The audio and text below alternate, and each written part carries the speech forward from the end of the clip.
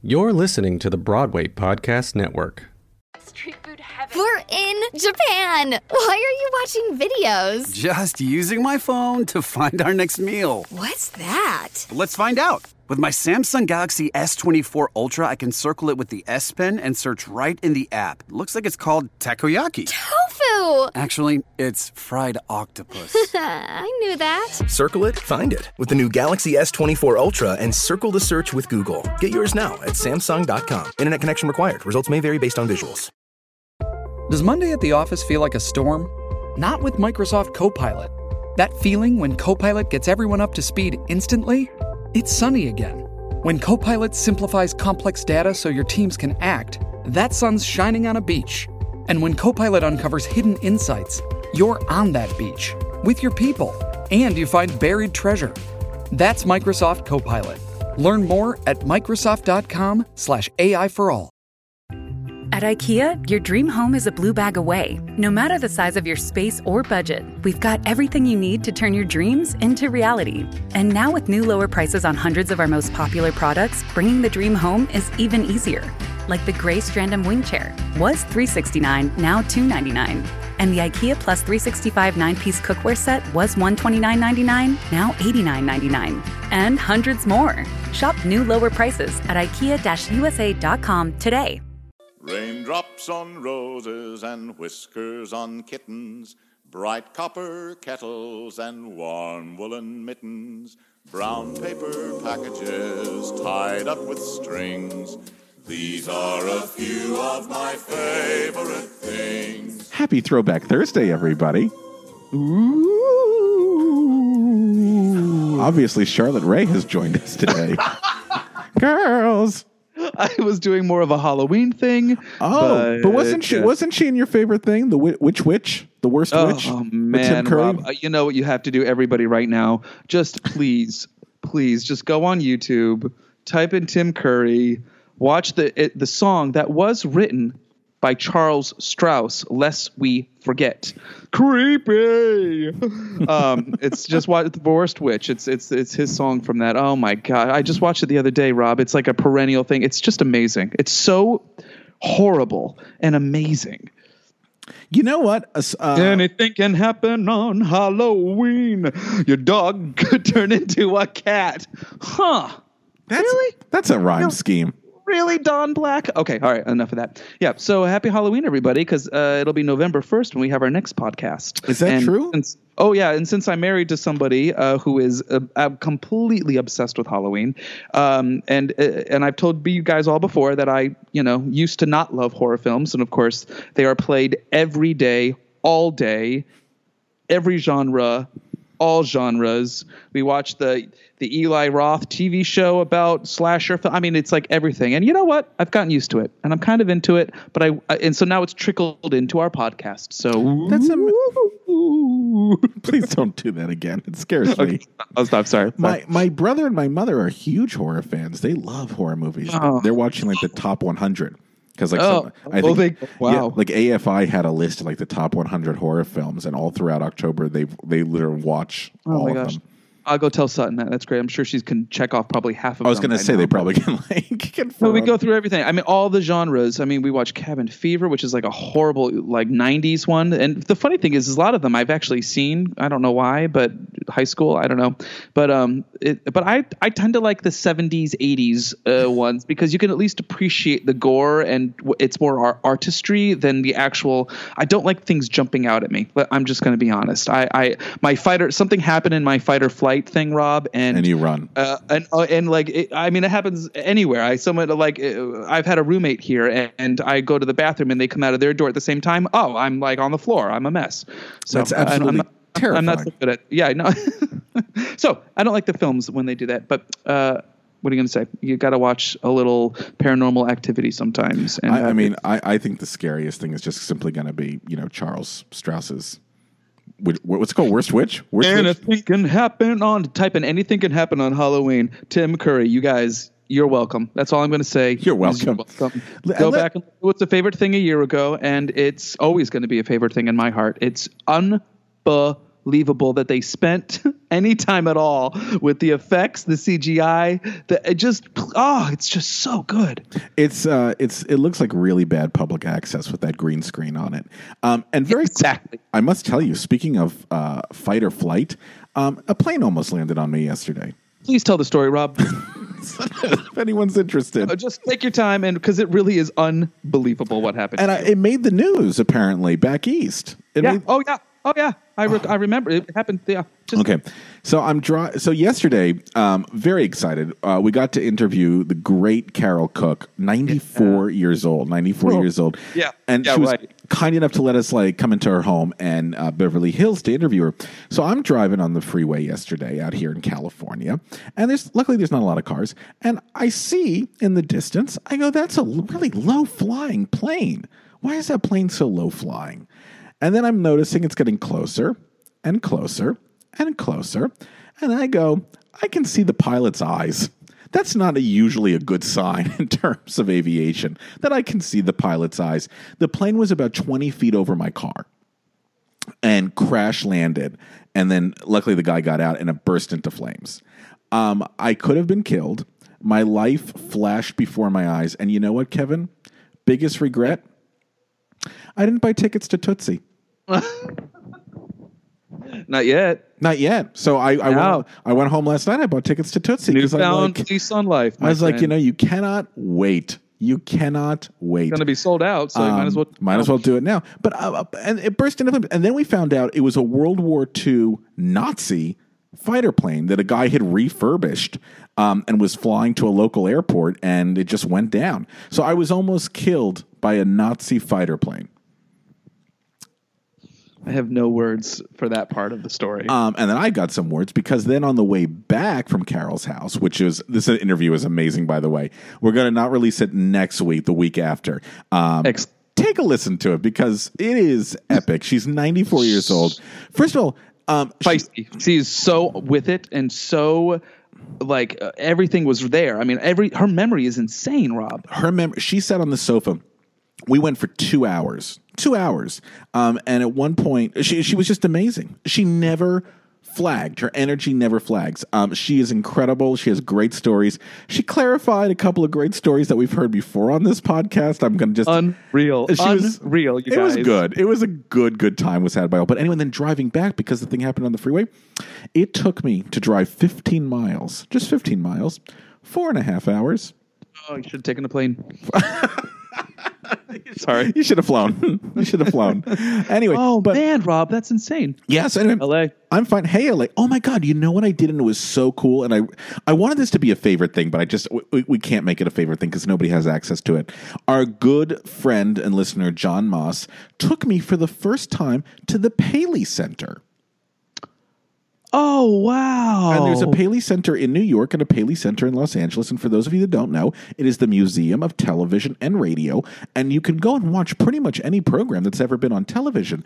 So he took me to see a special from Yves Montand, the French singer, who did a Broadway review for it's a television show that was an hour-long special filmed from New York. Okay. And the cast was John Raitt and Polly Bergen and Bobby Van and Helen Gallagher. Oh, what it was so much fun. Unfortunately, it's not on YouTube. You only can watch it at the Paley Center. I would encourage everybody, if you get down to the Paley Center, take a look at it because it was amazing. What's it called again? Oh, shoot. John's yelling at me right now. Sorry, John. Sorry, Rob. Sorry. It was the singer Yves Montand, the French singer. And it was like Yves Montand on Broadway or something like that. Then we watched a George Abbott special. They did a George Abbott tribute. Which was incredible as well. So anyway, I would love to recommend these to people, but I can't because you can't go and watch them. Well, if you're in LA or New York City, go to absolutely. or if you're ever traveling to those places, go to the Paley Center, and it's free. Now, how much do you have? Thank you. It's like free. It's like you're in my mind, Rob. It's like I am your mind. That was my James Naughton line reading from City of Angels. I hope you liked it. You know, what a nice date. That's a good no, I'm serious. Like take a friend and go to the Paley Center, and because you can watch together, right? Yeah, John and I watched together. I think that's pretty cool. It was really cool. And they've got so many great things there. So please go and check them out. And there's a wonderful individual named Jane Klein whose job it is to get all of these live performances that were recorded. And we want her on the show so bad. Yeah. Because I'm sure she's got stories. And she's like a hound dog, looking and snooping in every corner until she can find what she needs. So anyway, go down there. That's what I wanted my favorite thing to be, and that's not going to be it. But that's right. Because who can see, Kevin? Who can see it? Who can see it? Do you have Christmas lights up in your house? Yeah, well, they're just for ambiance. We're on Skype right now, you guys. I'm Skyping the man. They were put up 1 year, and then I don't love overhead lights. Full disclosure, I hate overhead lights. So they just add a nice light without having too much light in the bedroom. So yes. I got dimmers. I did dimmers. Every room in my house. Fancy. Real fancy. Every room in my house has a dimmer because I'm like, I don't like overhead lighting either. Yeah. Welcome back to the Overhead Lighting Podcast. Good chat, everybody. Good chat. Hey, how was your gala, man? It was everywhere. Very quickly, yes. The Closer Than Ever I did on Monday night. We talked about it last week. It was fantastic. It was for a benefit for the Abington Theater group, which is off-Broadway theater company that does new works. We last year we did And the World Goes Round to honor B.B. Newworth. And so they basically pick a Broadway a Broadway star of some kind and honor them. And so, Rob, you'll be maybe next year. Keep your fingers crossed. You never know. But we honored Donna Murphy this year. And we chose Closer Than Ever. It was one of her shows that she had actually auditioned for in 1989. Didn't book it, but but she has a connection to it, like so many people do. A lot of people grew up singing these songs in college, and it's just a show that really has spoken to a lot of people in our business. And it was a really wonderful night. Maltby and Shire were both there in attendance, and it was a very special evening. Liz Calloway sang Patterns. Julia killed Miss Bird, but Leslie Margarita singing "You Want to Be My Friend." Like my sides hurt because I'm laughing so hard. She's so freaking funny. And it was just all the songs were so well cast that it was great to see individual, when you do the show, it's 4 singers, they sing all of the songs, right? But it was really fun to see people that were sort of like perfectly cast for each song, Nicky Daniels and Jeff Creedy. I was playing the introduction and he's like, these lyrics I'm going to say, this actually happened. I was married before. And this is like, they sang the married song. And it was just really a sweet evening and it was a success. And I was really proud to be a part of it. Oh yeah, they've been. So fun fact, they are married. They've been together 10 years because when I did the first revival of Les Mis, me, Nikki, Jeff, I think sometimes Alex Gemignani, who was Valjean, Lea Salonga, every single 2-show day, 5 or 6 of us would play poker in the men's dressing room. And during those poker games, we watched Nikki and Jeff fall in love. Oh, that's so sweet. Yeah, and now they've got 2 kids, and yeah, it's pretty cool. So they have. As you would say Broadway in poker, couples. A full house. God bless you, Rob Schneider. Thank you for that. Bless you. So, yes, thank you guys. It was a really, really fun evening, and I have just a whole new appreciation for the music of David Shire. And I was talking to him when we were doing some of the stuff, and I was like, when you play someone's music, Rob, you really it's so cheesy and nerdy, but like I felt his hands. Like he has got huge hands, and all of the chords you have to stretch over an octave. I mean, he's to get really technical with you listeners, but you don't usually play that way in theater music. And you can his is unlike any other composer that I've ever played. And I played his songs before, but never really dug into them like I did with this show. And it was amazing. It was just really fun to get to appreciate him more than I knew that I did. Do you get nervous when you're playing in front of a composer, their work? Oh, definitely. Definitely. He's such a kind guy. They're both so kind. Only before. Yeah, they're so sweet. But during, no. When I'm playing, it's just this weird sort of dance with the singer. I'm only focused on what they're doing. It's a weird, I can't even describe what it's like, but it's the most euphoric, amazing feeling when it's good material and a great singer and they're telling the story the way it's supposed to be told. It's fun. That's really lovely. That's beautiful. Okay. So anyway, favorite things. Hey, everybody. Oh, my God. Welcome back. Things. Rob, what's your favorite thing? Well, Kevin, so I had an idea for a favorite thing, and I started doing research on it, and I'm like, no, this is too geeky, even for everybody out there. After So what I just said?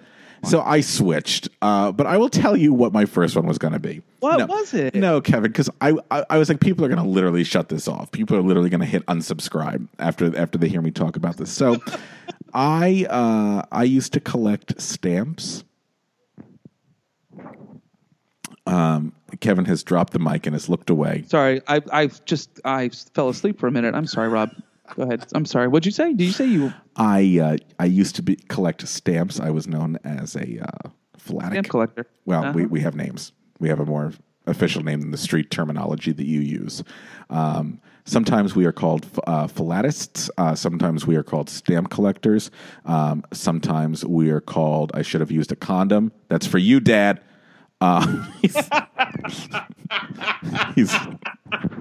He's waving to me right now and agreeing. I used to collect. I used to collect stamps, and I don't know. I was like high school. I stopped because I was like, this was crazy. Yeah. But one of the things I love doing, this is so stupid. One of the things that I love is at the end of the year, the U.S. Postal Service comes out with a commemorative book of all the stamps that they've issued in the year, and they give you the stamp, and they give you all this history on like how the stamp was created and like who's featured in the stamp and all that stuff. And so I have all these books back at my parents' house in California, and so I was flipping through some of them, and so many of them. Okay, so in totality, 800 individuals have been featured and celebrated on U.S. postage stamps since the first stamp came out. Fun fact. And I was flipping through. I was like, I wonder how many of them were theater performers. So I started like counting and stuff, and I was like, oh, this is really interesting. But then I'm like, how do I get this across to everybody? Your eyes have glazed over, so I think I know where this is going.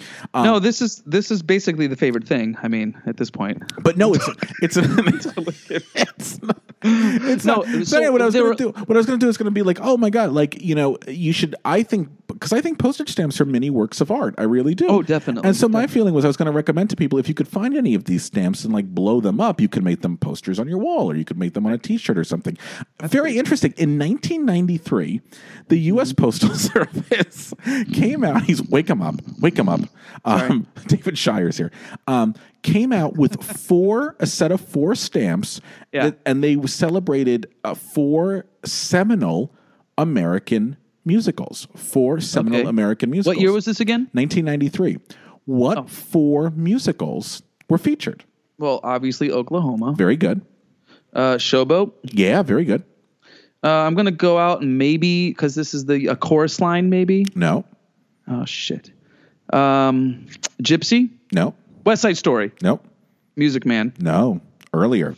Hello, Dolly. Oh, no. Anything Goes. No. One of them's the 30s.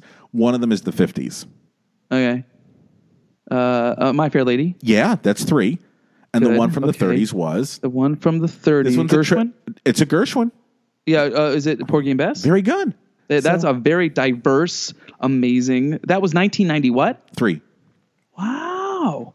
So anyway, and then the next year they came out with like an Ethel Merman stamp. So I was going to do that, but then I'm like, there's no way I can do this. I'm going to tell you what my favorite thing is. But before I do that, I'm going to ask you one question. Little bit of trivia. Are you ready?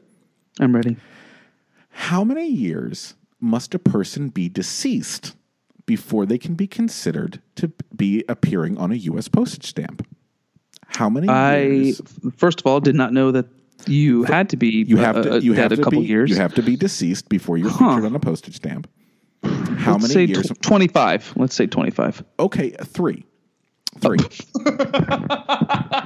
it's going to be 3, yeah. So obviously I don't collect the stamps. Postage stamps. So anyway, my advice to you is take a look. Oh my God, they also did an American composers one that featured like Rodgers and Hammerstein and Meredith Willson. It's like Meredith Willson. Like, why did he get a stamp? That great composer. Yeah. It's like he only did one show. It took them a long couple years to write one show, and then I don't want to hear Here's Love. I don't want to get tweets from people being like that or on Cinco. Unsinkable Molly Brown too, right? Oh yeah, that too. Yeah, I don't want to hear that shit, people. Here's It's Music Man, and that's all he did. So nobody bothered with anything. So anyway, so my favorite thing this week actually was suggested by a listener who reached out to us via the Facebook. His name was Jeff Martin, who lives in Chicago. And Jeff Martin recommended this one to me. And I'm like, what a great idea for a favorite thing. So it's an album, my friend. It features something. It features something that we don't normally see in musicals anymore. What could that be? Used to be very big. A harpsichord. Oh, I thought you meant orchestration. How dare you laugh at me? How dare you laugh at me for my stamp collecting? Something we don't you just see, said like an in-one number. I should go back. It's something we don't hear in musicals so much anymore. That Overture. Very good. It's overtures. You're so good. Yeah. And it is the overtures of who I think is the greatest Broadway composer who Julie ever Stein. lived. It is. It's the overtures of It is Julie such Stein. a good album. That is an incredible album. So for all of our friends, this is there's 2 volumes, by the way. The first one is called Everything's Coming Up Roses, the Overtures of Julie Stein, Volume 1, and it's conducted by the wonderful Jack Everly and the National Symphony Orchestra. It came out on J Records in 1994, and it's got all of Stein's great overtures on there. Gypsy, High Button Shoes, Gentlemen Prefer Blondes, Two in the Aisle, Hazel Flag, Bells Are Ringing, Do Re Mi, Subwaves Are for Sleeping, Funny Girl, Fade Out, Fade In, Hallelujah Baby, and Sugar. Any one of those No alone, Hazel Flag, John Moss. any one of those could simply be brilliant in its own right, but the fact that it's all on one album, it's really, really marvelous and Fully orchestrated. And fully orchestrated, fully orchestrated. And I looked at this. I looked at the song list. I'm like, Volume 1. What the hell would be in Volume 2?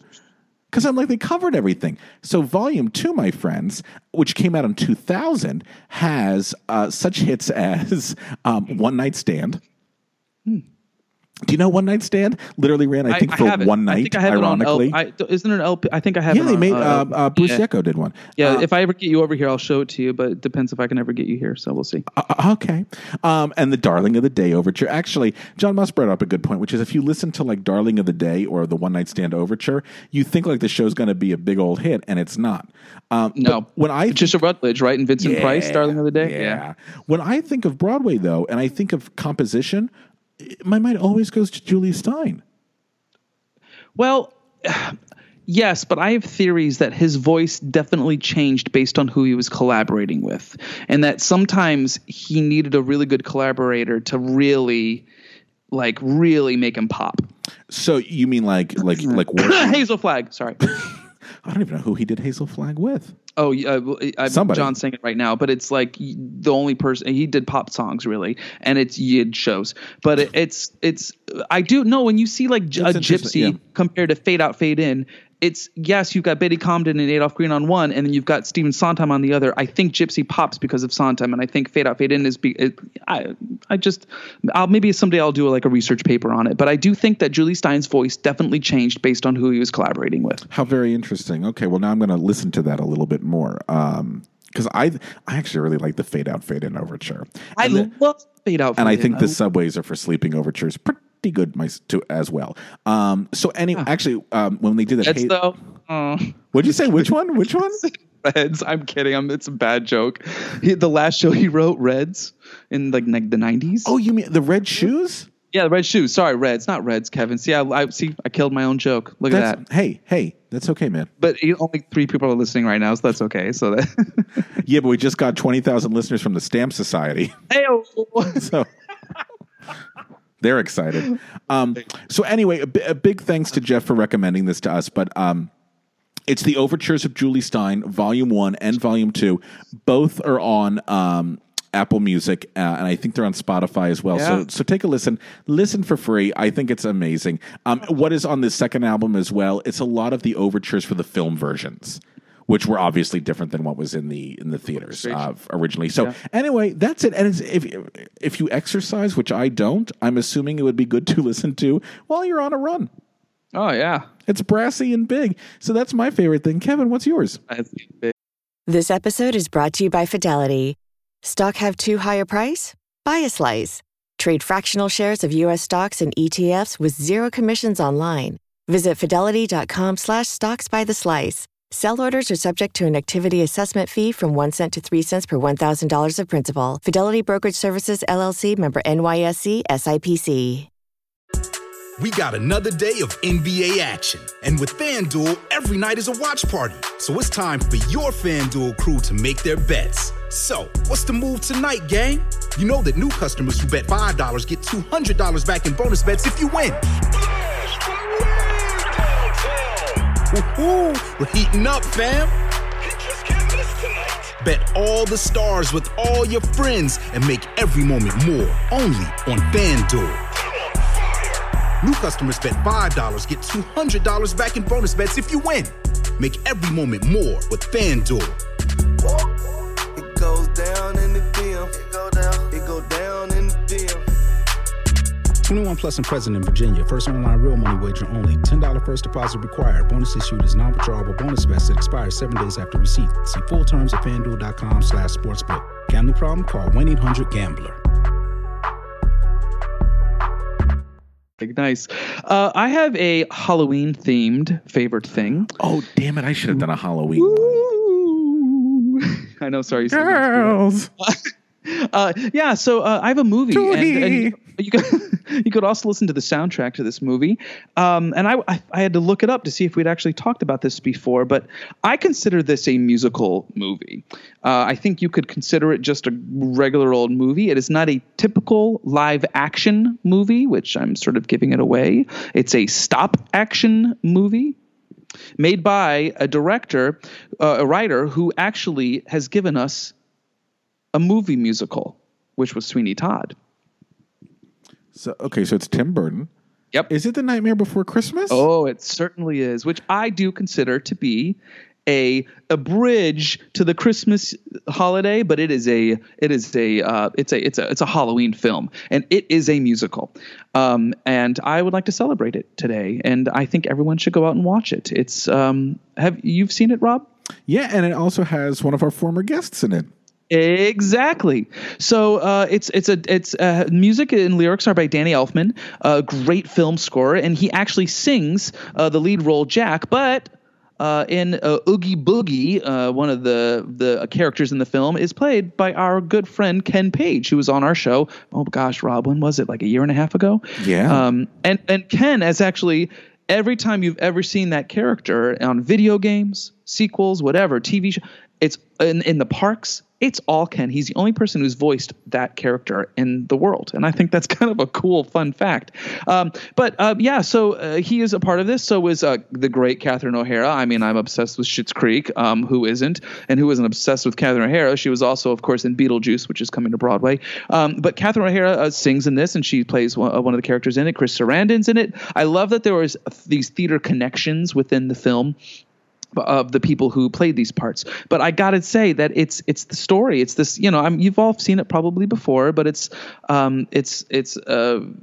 they sort of intersperse Halloween and Christmas, and there's a skeleton who has to go there, and they kidnap Santa Claus, and it's a great, fantastically dark PG story, and it's a musical, and the songs are incredible, and I just want to, I wish that Danny Elfman had written a musical. Maybe he hasn't, I don't know, but he said it was one of the easiest scores that he ever written, and he pumped it out so fast because he feels like he really is that character Jack, he says. But I think that the songs are original, theatrical, fun. The show is a musical, and I think it's worth celebrating this Halloween season. Rob? So here's the big question. Could you adapt it to the stage? Yeah, that's a good question. I think over the years it's been talked about. I think if you did, it would have to be almost like a Julie Taymor Lion King type of thing with puppetry, and I wouldn't want to see an Addams Family type version of it. I think it would have to be something that probably wouldn't easily translate to the regional theaters of the world, but it would be like almost like a what was that, Shockhead Peter all those years ago? Just like sort of like a real avant-garde sort of weird, funky situation. I think that's in order to capture the spirit of it, because it's Tim Burton, and it's you remember that MoMA exhibit where they did Tim Burton of his so drawings? Good. Yeah. It was wild. This man, I mean, this is based on a poem he wrote in the early 80s, and it's wild that I don't know, that you would have to acknowledge that creativity in the musical, I guess. So I think that is an inherent challenge, because how do you do that, right? I mean, that's the theory that I've always learned from you, Rob, is that if something's so famous as a film, how do you make a musical of that? Because your memory is always going to be with the film. Did I say it right? I mean, that's what I remember I picked up from you. I mean, I think other people have said this too. I mean, my feeling is if the more cultish the musical, I mean the movie, the more chance you have of doing a successful musical version of it. And Rocky Horror Picture Show, I guess because it's so audience participatory, they sort of skirted that line a little bit when it was revived on Broadway in 2000. What was it, 1 or something, with Alice Ripley and absolutely. That was like sort of a hit, but it wasn't. That to me is not the same as doing Nightmare Before Christmas on stage. Like that would be different. But I would love to see some version of it again. God knows it's so well done. Halloween. It's so fun. Halloween. It's great. It's a good Halloween film. So in this week leading up to Halloween, I would go listen to the soundtrack or watch Nightmare Before Christmas. That sounds like a great idea. And then after that, to cleanse your palate a little bit, head on over to the overtures of Julie Stein. Oh, Volume 1 go listen to that. Is called Everything's Coming Up Roses, and Volume 2 is called I'm the Greatest Star. I can't wait. And Volume 3 is Yes, I Wrote the Red Shoes. And Hazel Flag. Enough with the Hazel Flag. I know I'm hating on Hazel Flag too much. I'm sorry. I'll go listen to it again. And why? Well, what crime have you committed? It's been 3 times and I still can't sing a damn song from it. So I don't know. Every time I hear Hazel Flag, I keep thinking of The Maid Hazel, that TV show that they tried to make a musical. But Helen sounds amazing on it. I will say she's awesome. She's fantastic on it. When doesn't she sound amazing? Exactly. Hello, Helen. All right. Has she called you lately? No. Helen used to. She used to call you. She used to call me all the time. Helen was so sweet. This is. I think this is a sweet story. When Kevin and I went back to do the interview the second time, we said, "Do you have any questions about anything?" Meaning the podcast. And she hoped. And she said, "Yeah." She goes, "I can't get my remote to work." So Kevin and I showed her and her husband how the remote works, and then I said in passing, I said, if you need any more help, give me a call. Well, I think we were out of there 2 hours, and the phone rang again. How does the remote work again? So that's so. Luckily, we helped Helen with her remote, and she helped us by giving us 2 interviews. Hey, listen, helping her with the remote is the least we can do. For all we've done. Oh my God. Go check out that interview. Yeah, what's up? Really quickly, I forgot to tell you with Carol Cook yesterday. Yeah. I got to be in LA. She was telling me that the first Tuesday of every month, Charlotte Rae organized a group, and it's all these, they call themselves the Old Broadway Broads, who get together in a restaurant and have lunch together. And it's like her and Joanne Worley and Karen Morrow and Nancy Dussault and a whole bunch of other people. You got to go, Rob. You have to go. I wasn't invited. And she goes, the one rule we have is people can't come up and talk to us. But I think I'm going to do like a Lucy thing. Like I'm going to stick on a fake mustache and serve the food and just linger a little bit so I can hear everything. That's a really good idea. I think so too. Don't you? Oh yeah. So I said to her, I said, so what do you? Us legit. I said, so what do you talk about? And I thought it was going to be like, remember the good old days? And she goes, oh honey, she goes, we all talk about the worst lay we ever had. Like who did you lay in show business that was really bad? Wow. And so I asked her, okay, now you need to help me out. I said to her, so Carol, I said, did anyone say the same name? Did anyone be like, oh, I slept with him and he was horrible? Yeah. And someone go, oh, ask me. She said, oh yeah, honey. She says, but I'm not going to tell you. She says, I'll tell you this though. She goes, all those tenors, she goes, they're so square. She goes, if you're a tenor, you can't make love. So it's a tenor. That's all I know. I think I have an idea of who it is, but I don't want to say anything because I think he was married. So, oh my gosh, amazing. So we'll see. So if anyone knows who it is, we're looking for a tenor that was around in the golden age that apparently was not very good in bed. She's like, and they all think they're amazing. She goes, their voices go real hot. She goes, that doesn't translate to the bedroom, honey. Oh my God. So we had a good time. We leave you with that. We leave you with that. Go. I'm going to go lick some stamps for fun. I'll talk to you later. Hi, everybody. Bye. Raindrops on roses and whiskers on kittens, bright copper kettles and warm woolen mittens, brown paper packages tied up with strings. These are a few of my favorite things. These are a few of my favorite things. Hi, y'all. This is Kristen Chenoweth. Hi, I'm Gloria Estefan. This is Sarah Bareilles. Hi, I'm Patti LuPone. This is Lin-Manuel Miranda. You're listening to the Broadway Podcast Network.